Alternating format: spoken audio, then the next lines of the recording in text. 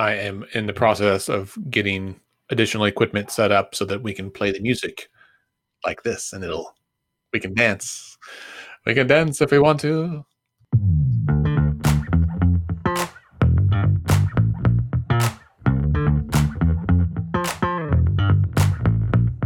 Hello and welcome to Let's Pod This.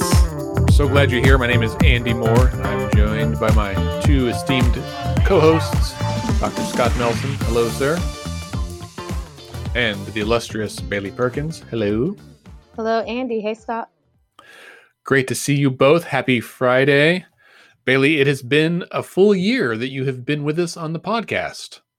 It has, and I'm so grateful for this journey with you all and to be able to share insights about the political process to help make our civic engagement easier so that more people can be involved in their government. And we've interviewed some really esteemed guests to have their hot takes on different issues that have come about. And we've even gone through highs and lows together as a unit. So I even feel closer to both you, Andy, and Scott through this journey. So I'm grateful to be on the pod with y'all. Well, and it's so crazy that, a year ago this week, we had, certainly there was news about a virus circulating in dark corners of Southeast Asia, but it hadn't made it here. I think it was in the U.S. by now, but it wasn't in Oklahoma yet. And honestly, a year ago, in just a couple of days, my daughter was born. And so it's crazy that she has reached a year now, or she will this weekend. And none of us knew what this last year would hold back then. It's crazy because I remember us sitting and talking in studio, one of the last episodes that we did in person, and we were talking about the Diamond Princess and, the outbreak that had happened on the ship. And I remember before I had learned very much about COVID at all, I being pretty firmly in the camp of like, y'all, I don't think this is going to be a big deal. Like, you know what I mean? Like, I remember it's going to, the mortality rate is so low, which by and large is true. The mortality rate is significantly higher than flu, but I don't think in the US anyway, had any idea of how many people get so severely ill with this disease and what it does to them. And it was not even 2 weeks later that we started hearing reports of what was coming out of northern Italy, in Milan specifically, and in the clothing, the area, the textile areas of Italy. And then shortly after that, it was New York and Seattle, and then New York.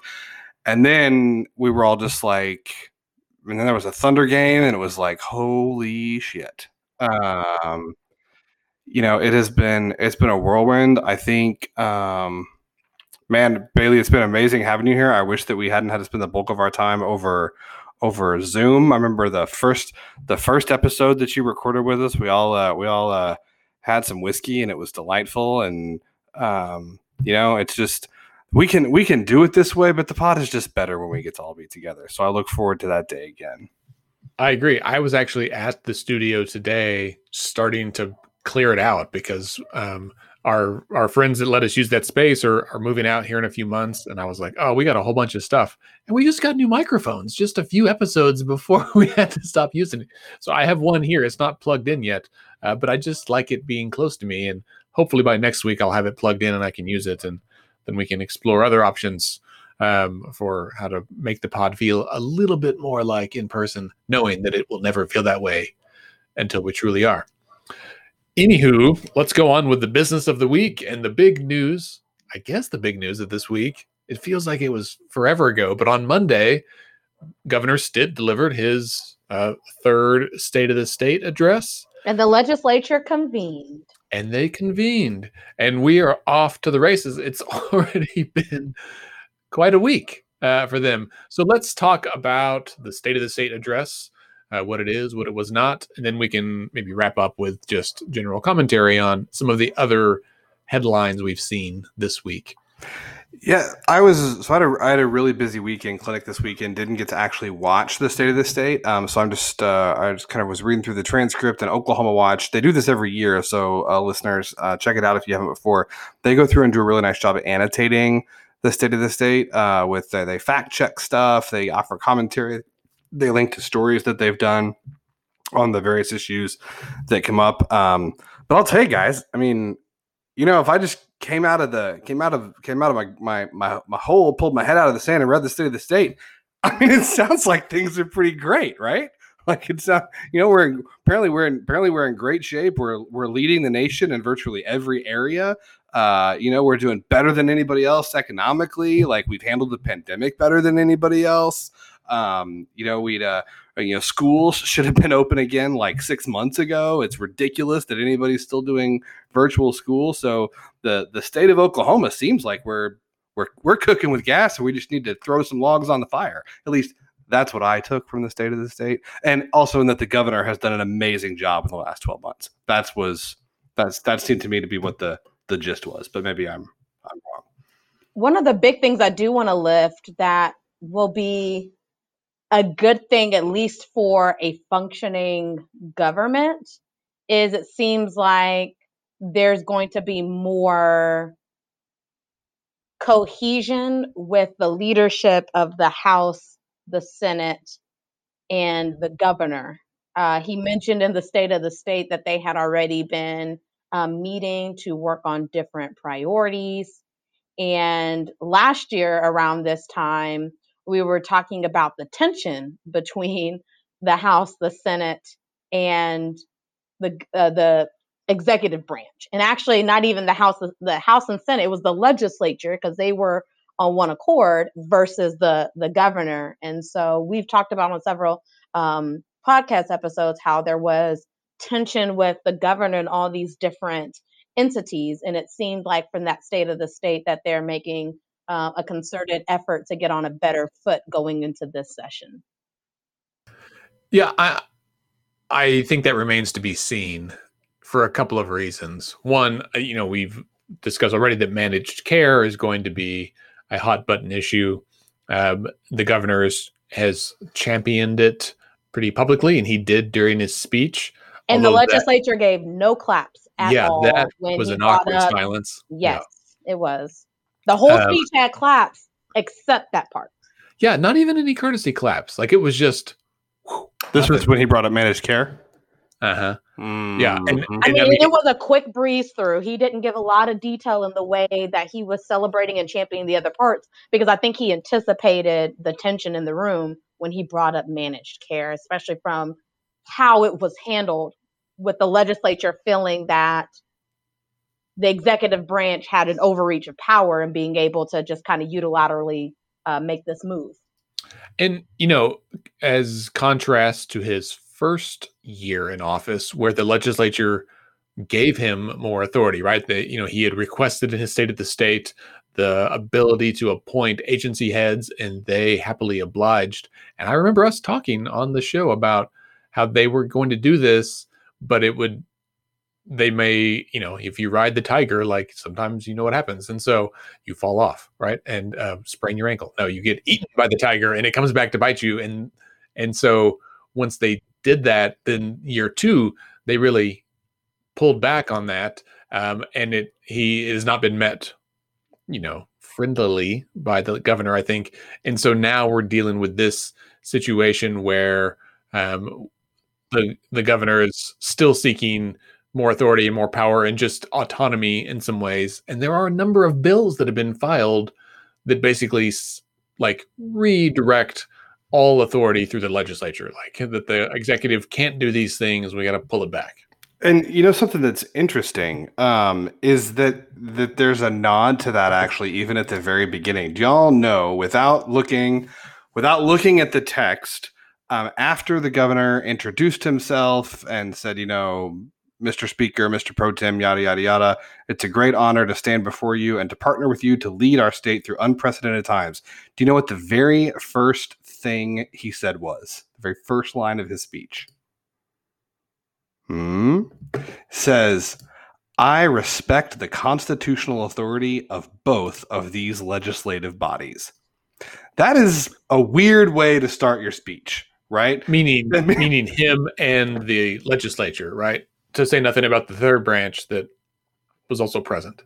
Well, I think he was saying, I respect Both the House and Senate. He was saying, I respect the constitutional authority of both the House and the Senate, which, like, saying that at your as the very first thing that you mentioned out the gate is kind of addressing that, like, a lot of people think that he in fact does not, right? Like, that's what to open up. So I felt like that was a really interesting way to start. So he says, I want to respect I do respect the constitutional authority. And he goes on to say that he wants to have the I pledge to work with you and have the best and most productive session in state history. And then his third line was the first reference to a top 10 state.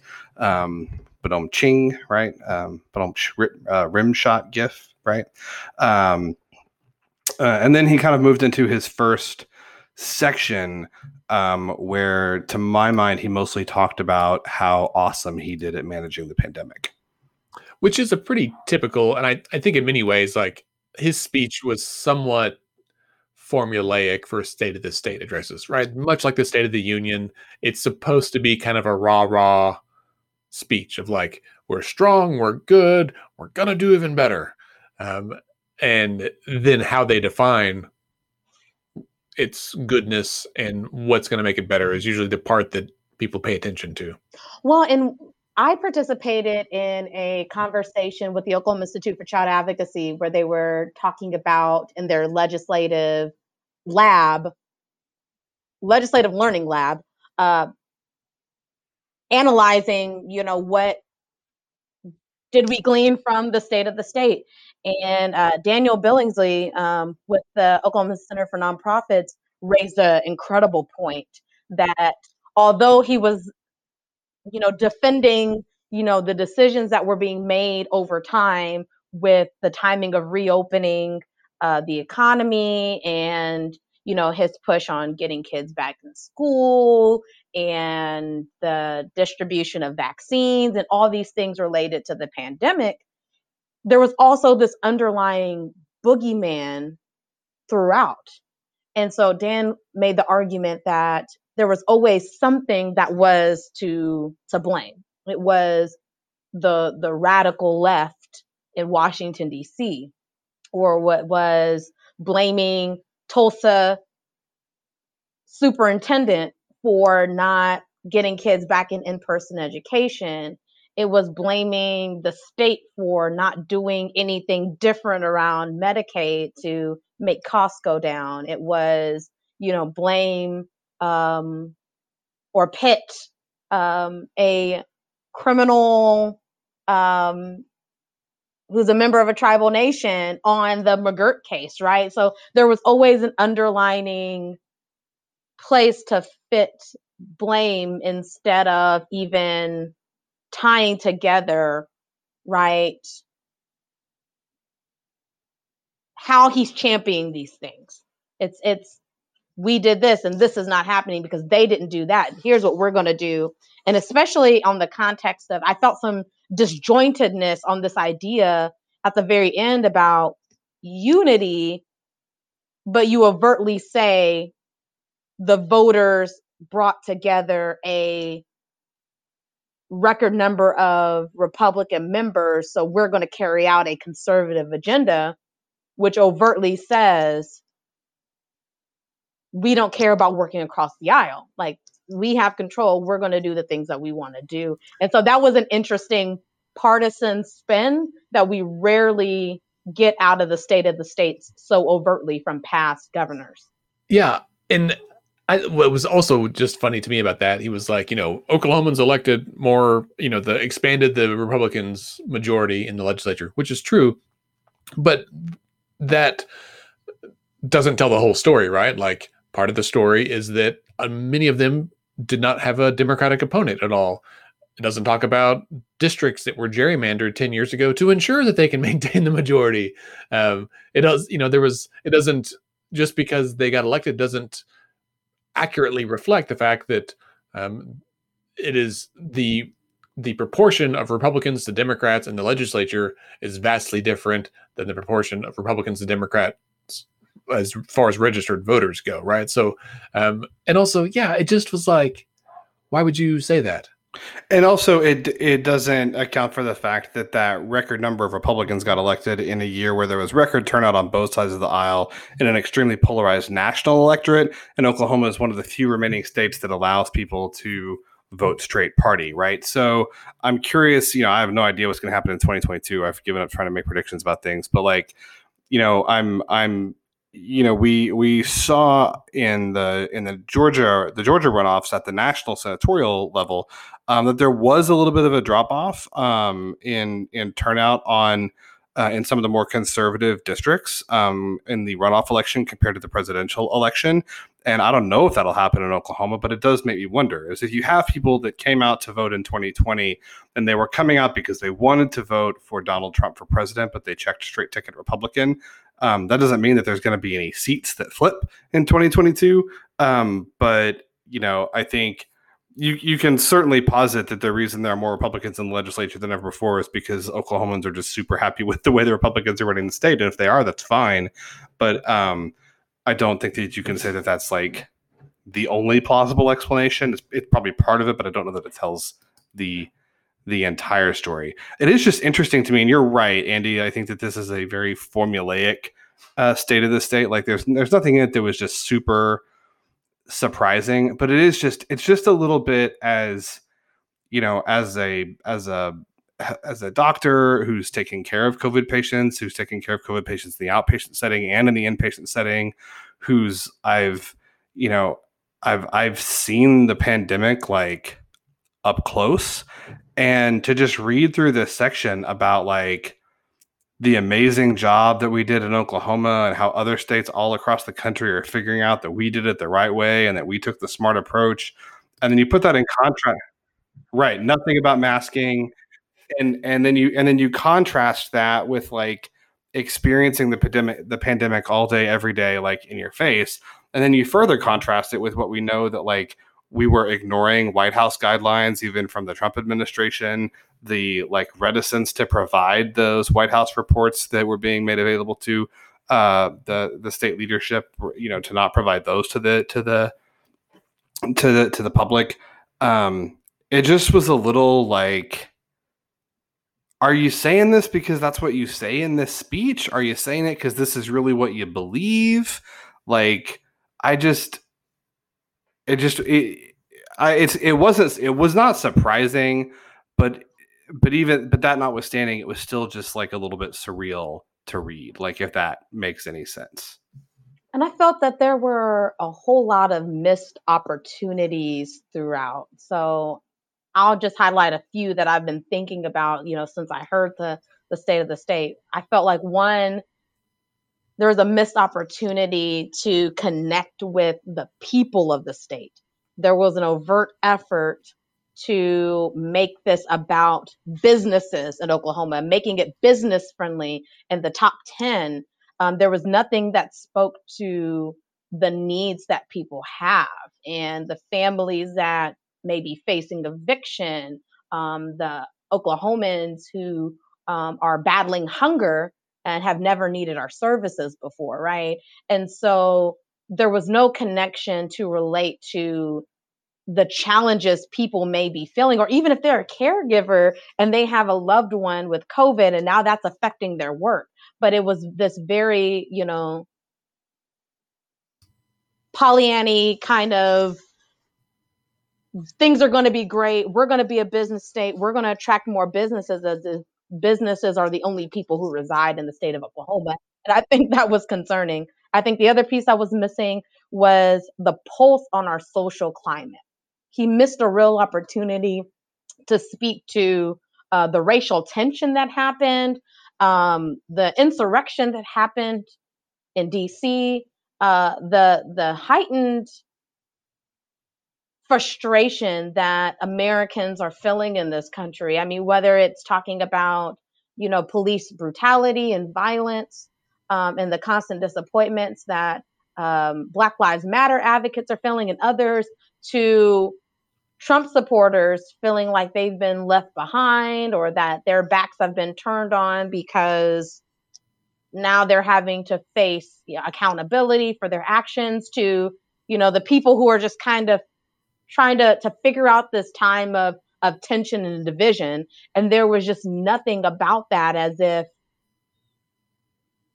we're living in this la la land and everything is great. I mean, he even tried to mention a Black business or two that received funding through a state program, but it was still very tone deaf. And there were some areas that were frankly overtly racist when he was talking about the like McGirt case. I don't think that did anything to further his relationships with tribal nations. And so that was definitely a missed opportunity. And then I'd say, to Scott's point, he missed an opportunity to have sensitivity for those who lost lives and are battling the coronavirus pandemic, right? The big focus was, look what we did, look how we approached this, and not saying, you know, here's what we need to do forward to slow the spread. Here's what we need to do aggressively.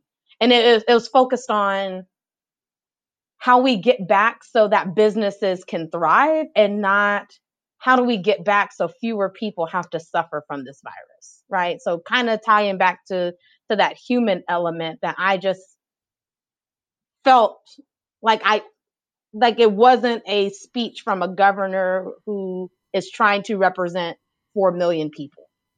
Yeah. Yeah, that's a really good point, Bailey. And I mean, as listeners know, the loss of COVID hits me, you know, in a very personal way, from my mom dying a couple of months ago from it. And I think you're right. Like, there was an element that of like empathy or humanity that was missing, that I feel like this year in particular would have been nice, right? Like, I get doing a rah, go business, you know, that kind of speech. But I feel like he said a couple of sentences that were like, these are the two phrases I will allocate towards humanity, right? Like, we've lost people. So sad. But we're open for business. And even in the section where he talked about, and other states are behind us, but look what we did. Yeah. Now, so, even California and New York are having to, and it's like that right. doesn't resonate with Oklahomans. No, well, probably some, right? But like, you know, Leader Virgin had in their response, like, she said that the governor, the way his speech was nothing more than revisionist history, was what her quote said. And I get her saying that, of course, certainly coming from the minority party.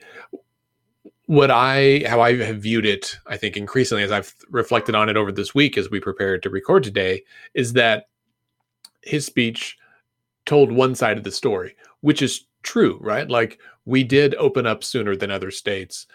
We did have a better economic response, perhaps because of that. Like, it's still a little early to be known, for one thing, because it wasn't as bad here as quickly here as it was in like New York or California.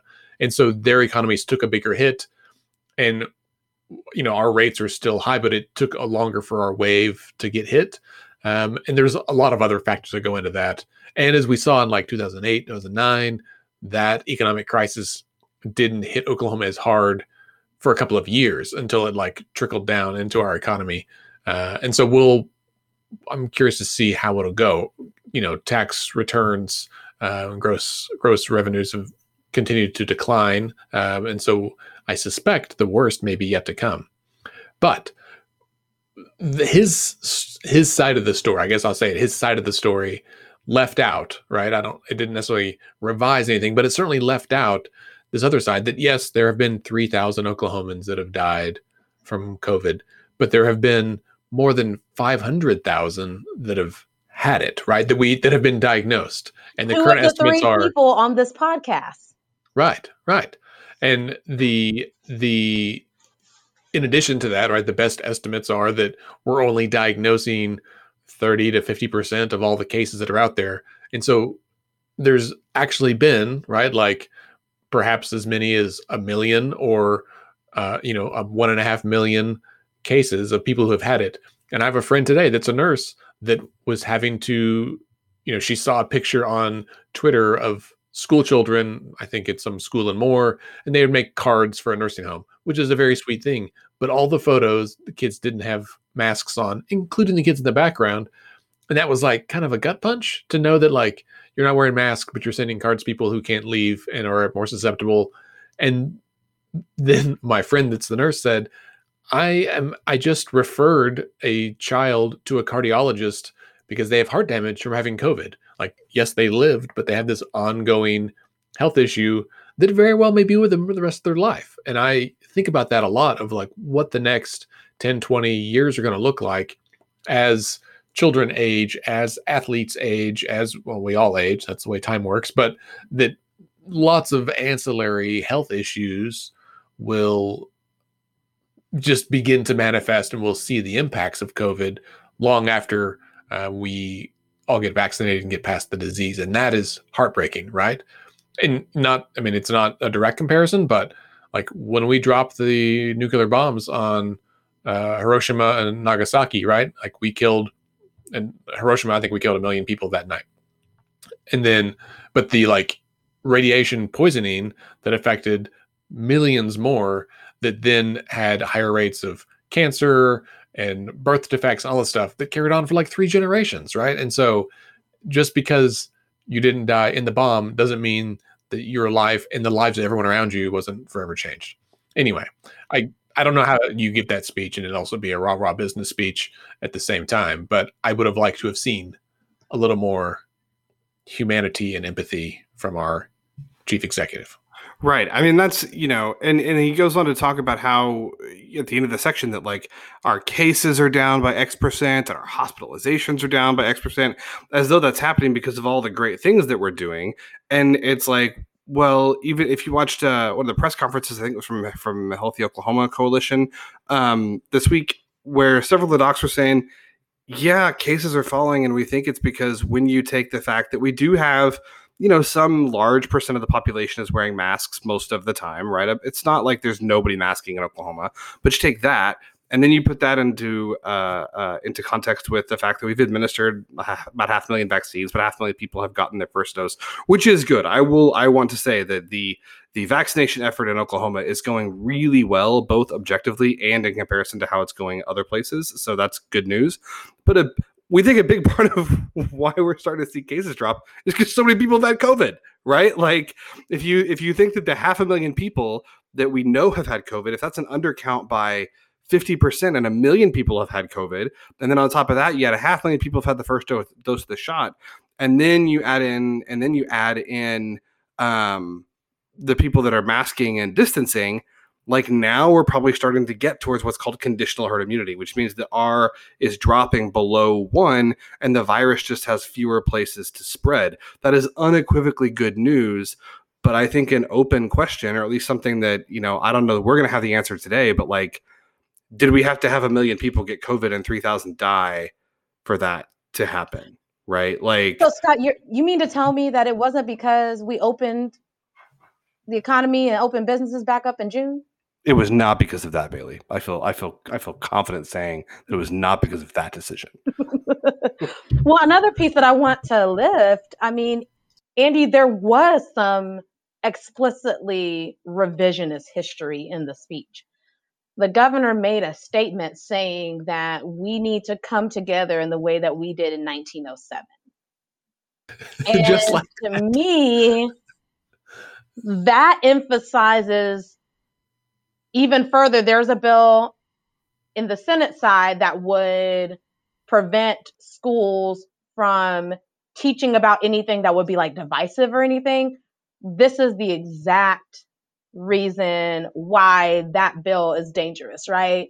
Because if we're telling kids that everything was great and, Native Americans and white people loved each other and hugged and they shared land to create this great state, like you're leaving out so much context that ties into why we have some of the social and economic challenges we have now, right? I mean, the first law on the books in Oklahoma was segregation. Right.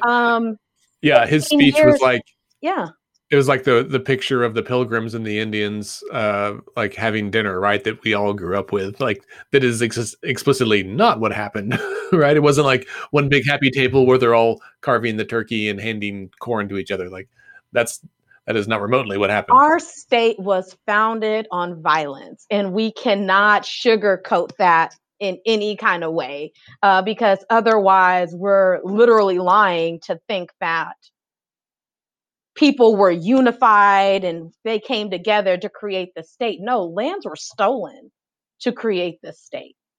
And then even the lands that were given to tribal nations are still like under question of the extent of their sovereignty, right? Even today.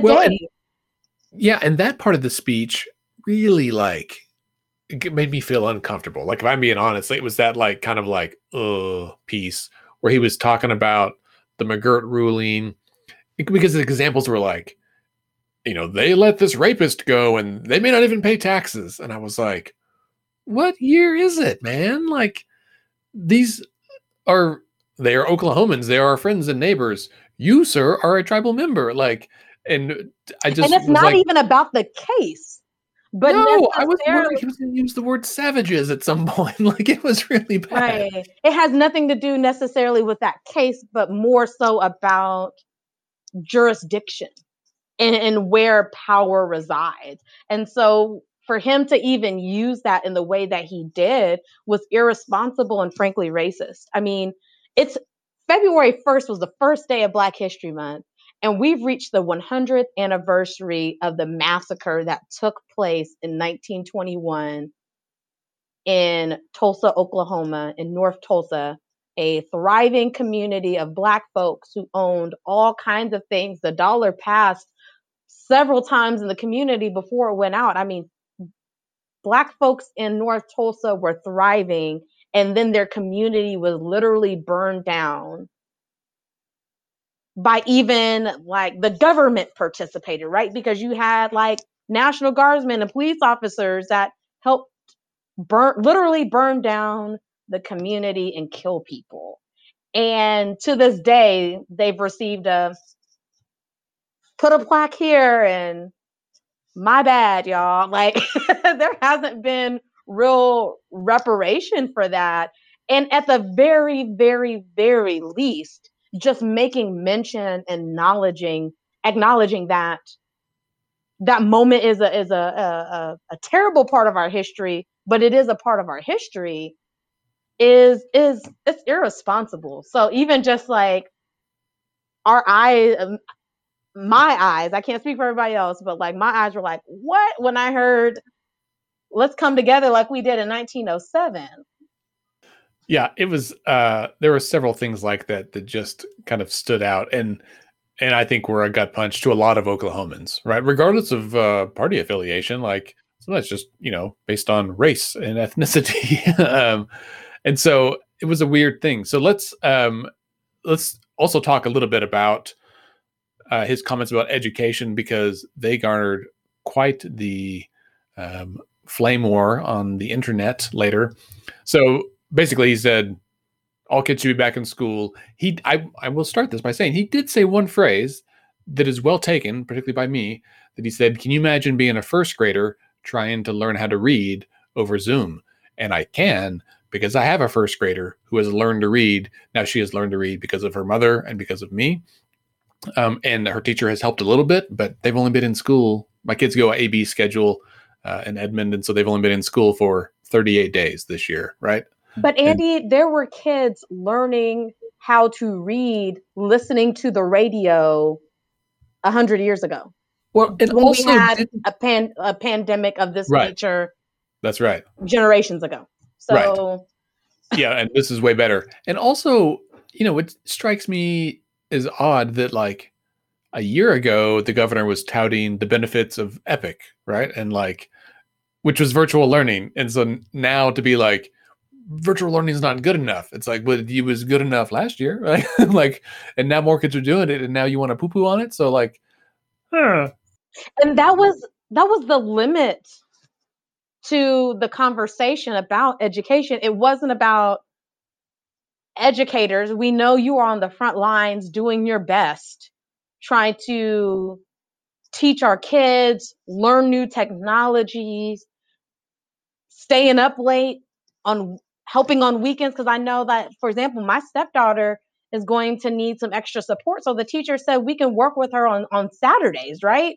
So you have educators like in institutions that are trying their best to continue to serve kids, make sure that they're fed, because there's so many kids whose meal comes from school. None of that was in the speech. It was solely about an agenda to try to force schools to go back in person without any kind of conversation about, here are the resources that we're going to give you to make sure that you can get back to the classroom safely. Or teachers, we're going to make sure before you get to the classroom that you have the ability to get the vaccine, right? None of those things were discussed. It was just bullying schools to say, look at these schools that went back, even though one of the schools that he mentioned on the list, Broken Arrow, a day or two before the state of the state, had to immediately go back to virtual learning because they had a shortage of teachers because there were so many people who had either been exposed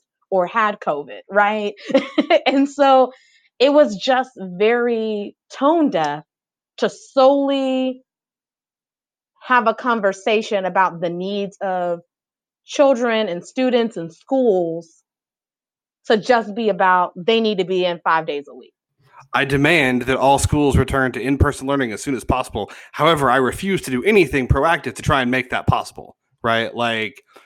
He won't do any of the things that schools and health workers have asked for to make it possible. Right? He won't institute a mask mandate. Right? We opened up the bars and restaurants, I would argue, too early, right? Instead of sending our kids back to school, we made sure that we had businesses open, right? Rather than doing it the other way around. And it is true, I think, that data has shown that you can open schools, particularly schools for younger children, and not have as much risk for COVID spread as we previously thought. It doesn't mean that they don't get it. They do.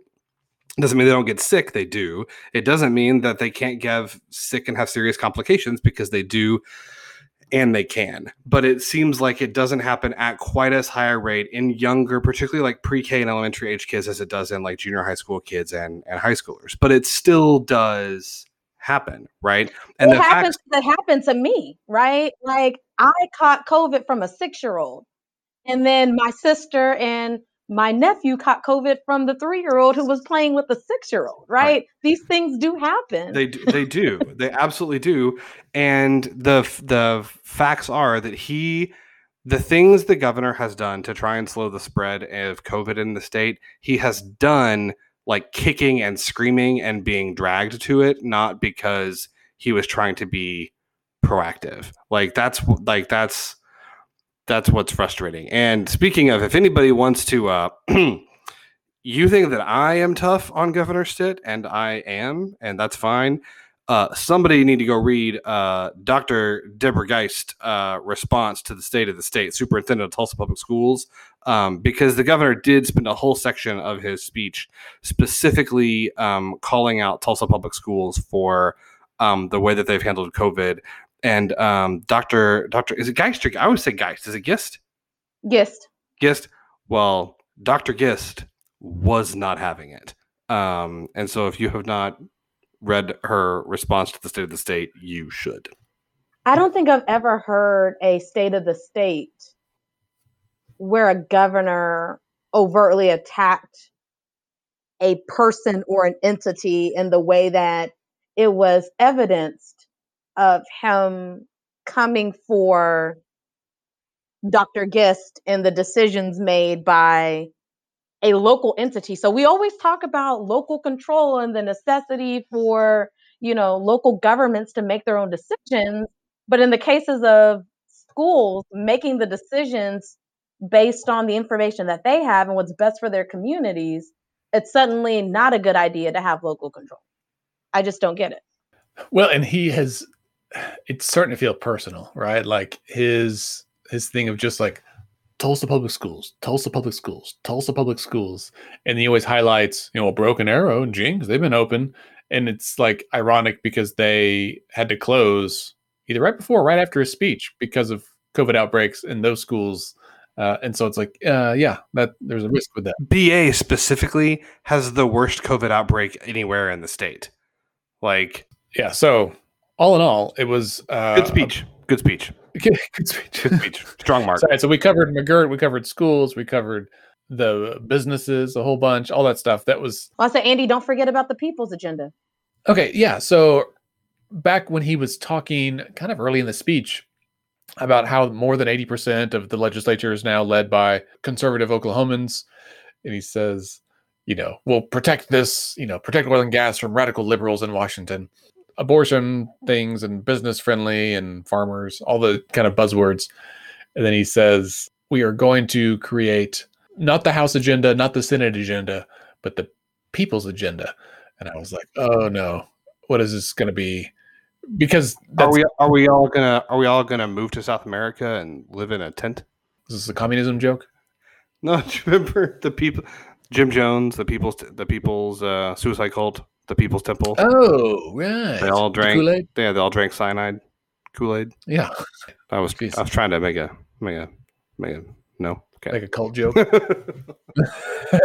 So, well, when he said people's agenda, I was like, okay, he's going for some kind of populist win here. But given how things have gone the last 6 months or 3 months in the country, it seemed like a risky move. So he says the number one priority or the number one pillar of the people's agenda, make Oklahoma a top 10 state for business. Number 2, deliver taxpayers more for their money. And number 3, invest in our fellow Oklahomans. And so I was like, I don't know what these things mean, right? Like, we still don't know what it means to be a top 10 state for business. How do you measure that? Deliver taxpayers more for their money? And I think that's code for don't raise taxes, but squeak out more services somehow. He overtly said in the State of the State, we need more taxpayers, not taxes. So obviously, Andy, it means we eliminate waste and inefficiency. So what it always is, and we know how much there is of that, right? And give $2 billion to outside entities to run our Medicaid program. Dun dun dun. Yeah, so he said that what we need is more taxpayers, not taxes, which I think is he's trying to say like we should attract more people here, but that they will pay taxes and thus we get more tax money. Like I know what he's trying to say, but it was just a weird way to say it. But then he said, and I texted Scott right then, I am proud to say that Oklahoma is open for business. I think next year we should make a bingo card of this, of like things, components of, I've done it in the past.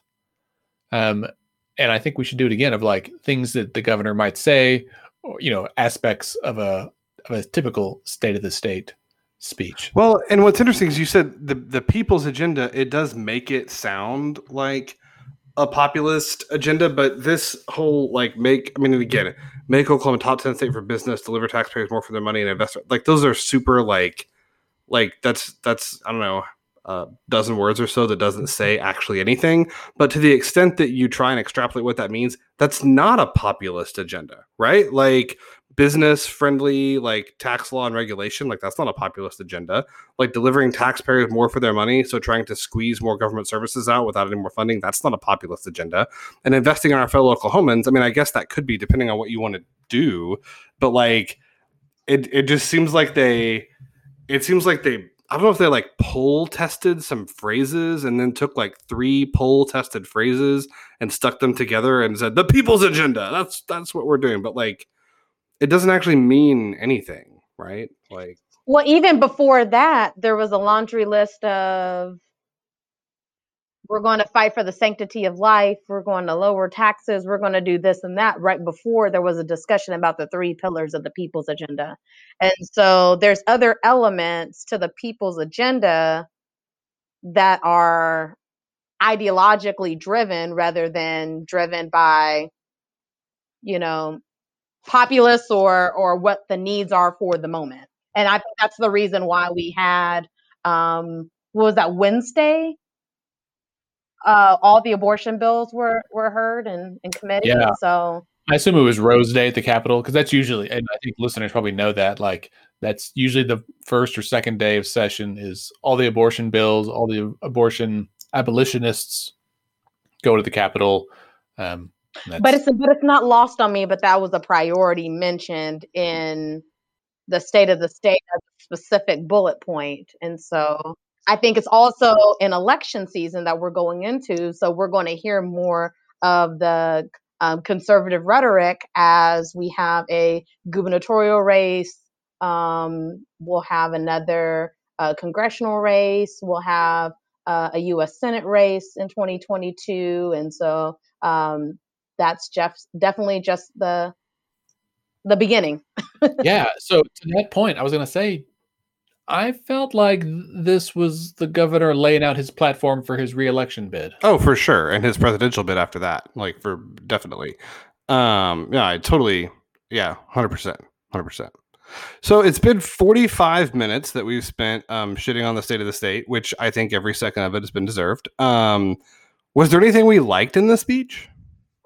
Well, like I mentioned, I think it was great that there's finally some effort to try to have better communication between the legislature and the executive branch. It's just not a good look for there to be so much tension between the branches and then to see so many vetoes happening because the governor may have one lens, the legislature has another one, but they're not coming together early enough. So even if it is performative or language, at least right now, it's at least being spoken that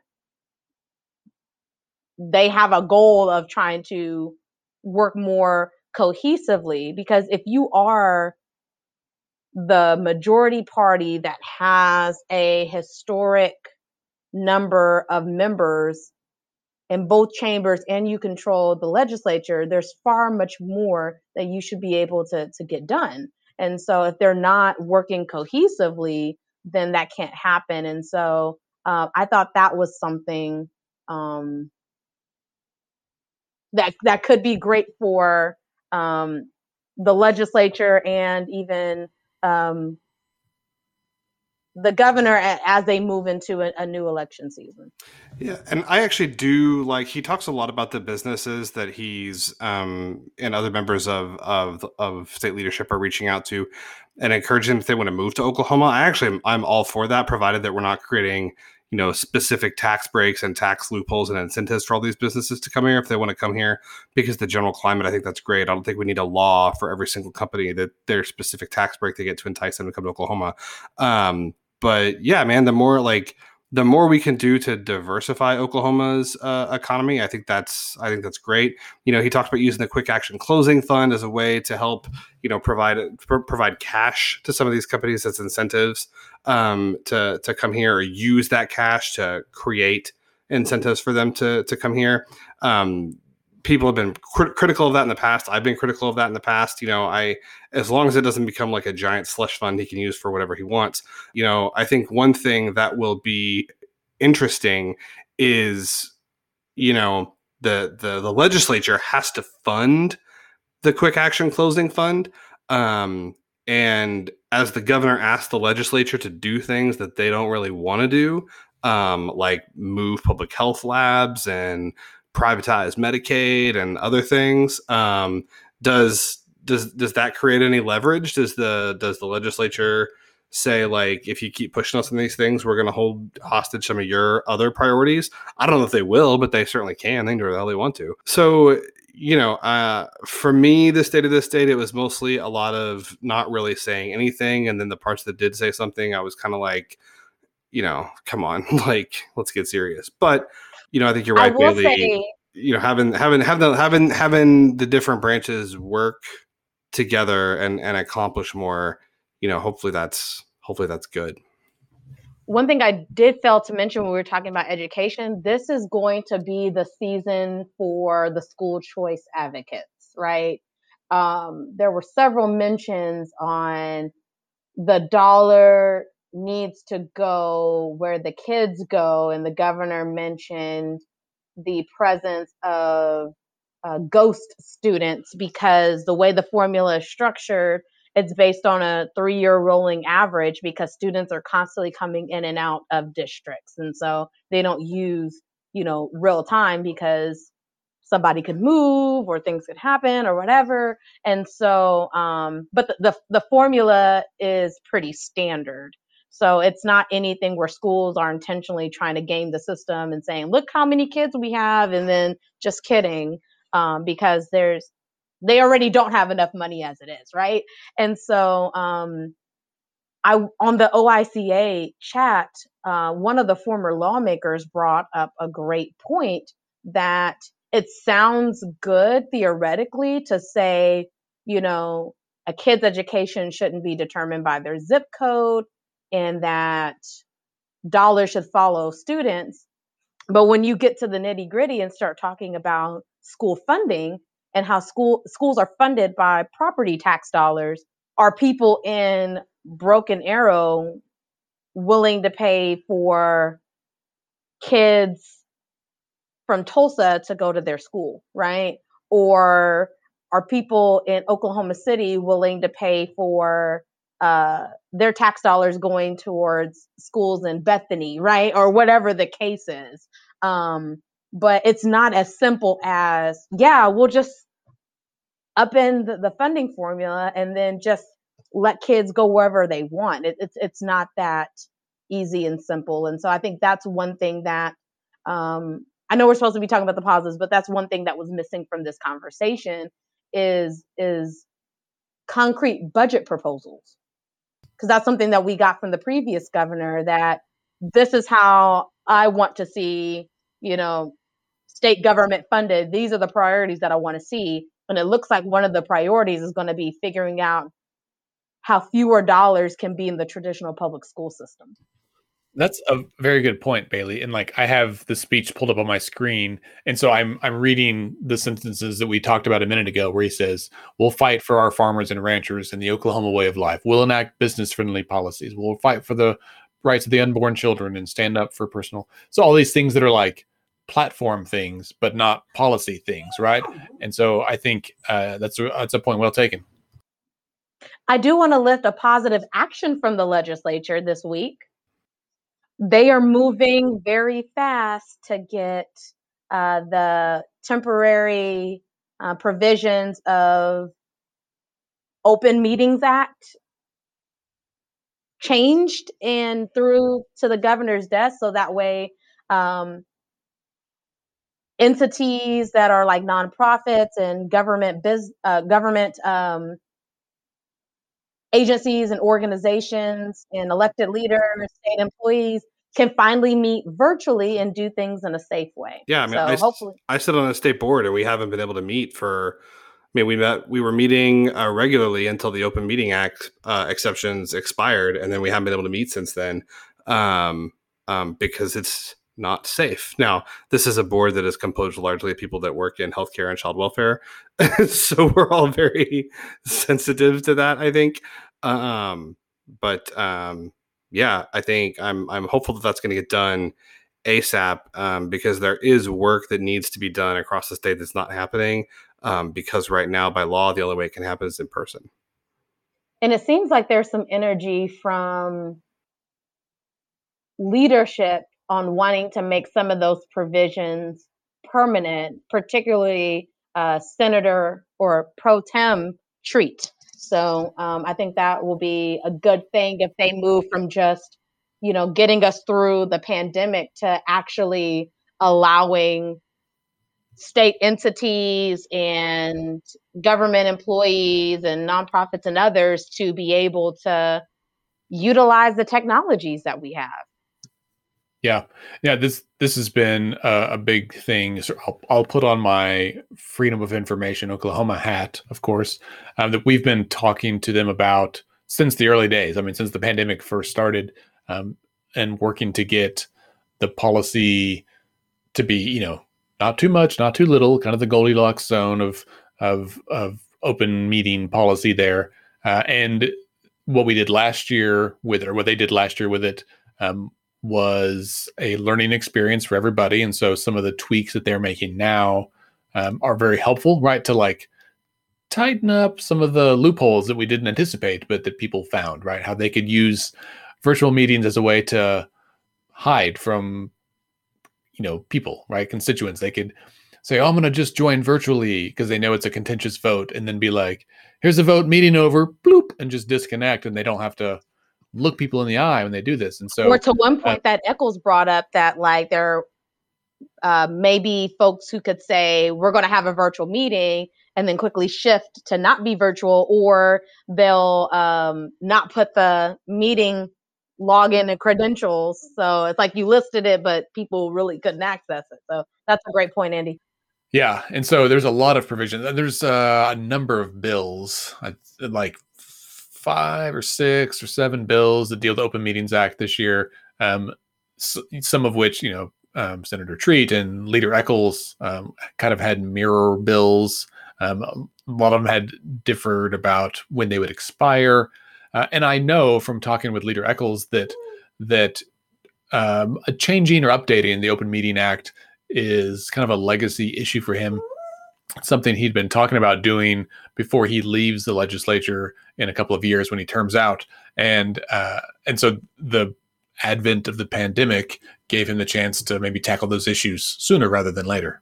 All right, so as we wind down, we should probably at least briefly mention some of the other events this week and what's to come in the next few weeks. So we mentioned, Rose Day, and it, as usual, like the first few days of session were filled with discussion of abortion and a lot of committee hearings, right? So not much on substance, a lot of just early hearings.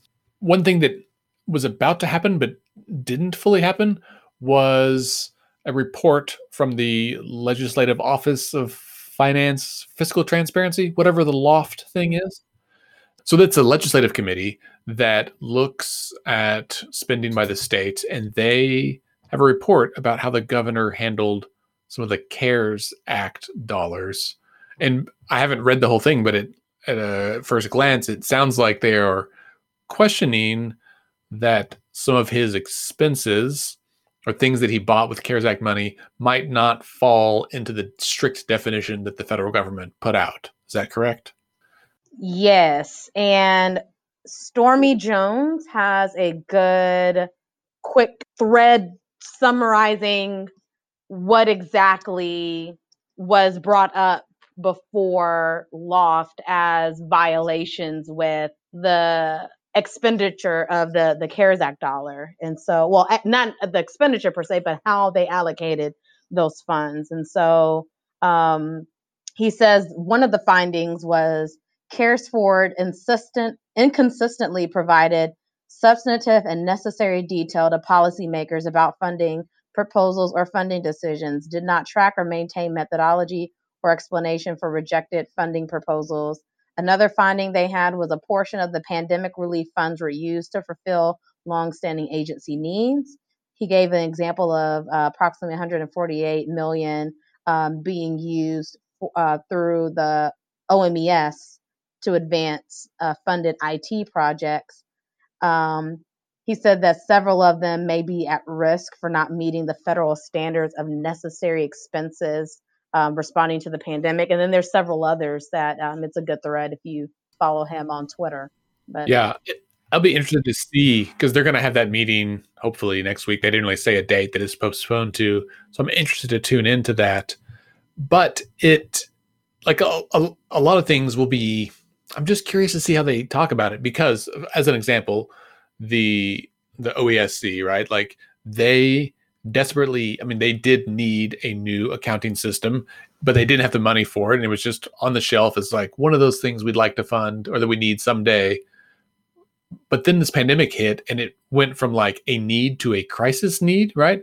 And so they had to do something because it was just devastating to families. And I think that's the kind of thing, right, that in my mind, that CARES Act money is for. It's for helping an agency meet the need right now. Now, if that need was already there, okay. But like the fact that it happened to occur now and was hastened by the pandemic is just coincidence, right? It's now there are other things like the pandemic center. Like, did we really need that? Is that it's not responding to the pandemic that's occurring right now? I know it's about preparing for one in the future, but also it's a lot of capital expenses that might not be necessary. And so I can see where that one might be viewed by the feds of like, what, you can't, okay. Well, and I think that's where the previous administration and Congress had a failure in not clarifying what specifically counts as pandemic relief, because I'm pretty sure Oklahoma is not going to be the only place in this period of determining what exactly is COVID, what isn't COVID, because Andy, you brought two great examples of things that truly are COVID related, even though it may not be coded as such by the federal government, but really did contribute to helping alleviate the challenges Oklahomans are facing during this time. And then there are things that by name only are COVID response, but may be justified in the way that, you know, the requirements were written for states to receive this funding. And so I do hope that this new Congress and the administration can help clean that up, because I think it would be devastating to have to send, you know, $200 million or whatever back to the federal government that we really could be using on critical needs. Yeah, well, and also if we have to send back money that we already spent, like that's a bad recipe there for our state budget. That's $200 million we could be using to privatize Medicaid, y'all. Like, so that's, you know. I feel like we're starting to laugh again on the podcast, which I miss. It used to be a hoot every week. I don't know what you're laughing at. That wasn't funny. That wasn't a joke. Well, as we all laugh and cry into our beers. The only other thing I was going to say is there was a little bit of fireworks this week. Senate Floor Leader Senator Kim David had some impolite words that she said in a press conference, impugning the competence of a couple of her fellow legislators. That was not well taken, and she was censured this week, which is weird and not actually something that's in the Senate rules, but it happened anyway. And censored for just one. Yeah, just for a week. Yeah, so she was removed from her privileges of floor leader for a week and censored for a week. So very, very severe punishment that she faced. But it's like when my parents would ground me for a week for eating too many candy bars, or I don't know, whatever I would get grounded for a week for.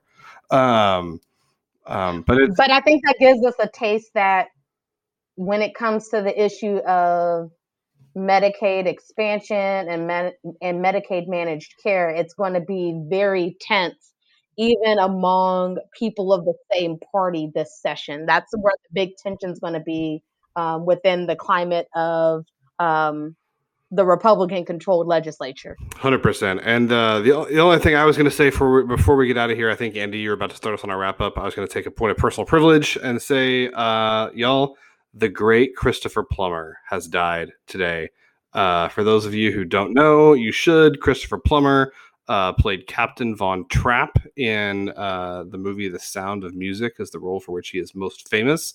But he had a long and glorious career on both stage and film. And I enjoy him in The Sound of Music, but I enjoy him in other things he's done as well. I think he's really funny and a talented guy. So R.I.P. Christopher Plummer, who died today at his home at the age of 91. We should all be so lucky. Thanks, Scott. Thanks for being here. Bailey, thanks for being here as well. Listeners, thank you for being here as well. Next week, we will be joined by a special guest, Ellie Page, who is a senior legal advisor for the International Center for Nonprofit Law. And we're going to talk about a number of bills that have been proposed this session dealing with anti-protest bills, basically. So certainly these are some of those bills that were likely filed in response to, the events of the last year, right? So everything from race-related protests back in the spring to the insurrection at the Capitol in January. And I would wager that these have a role in Oklahoma that extend beyond that also pertain to things like teacher walkouts and really any time people gather at the Capitol. And if you read some of these bills, it's legitimately concerning. And so we're going to have someone, not from Oklahoma, a nationwide expert on this, join us to talk about these bills and why they are concerned about them here, as well as similar bills in other states. So tune in next week for that. And until then, remember that decisions are made by those who show up. And have a great week.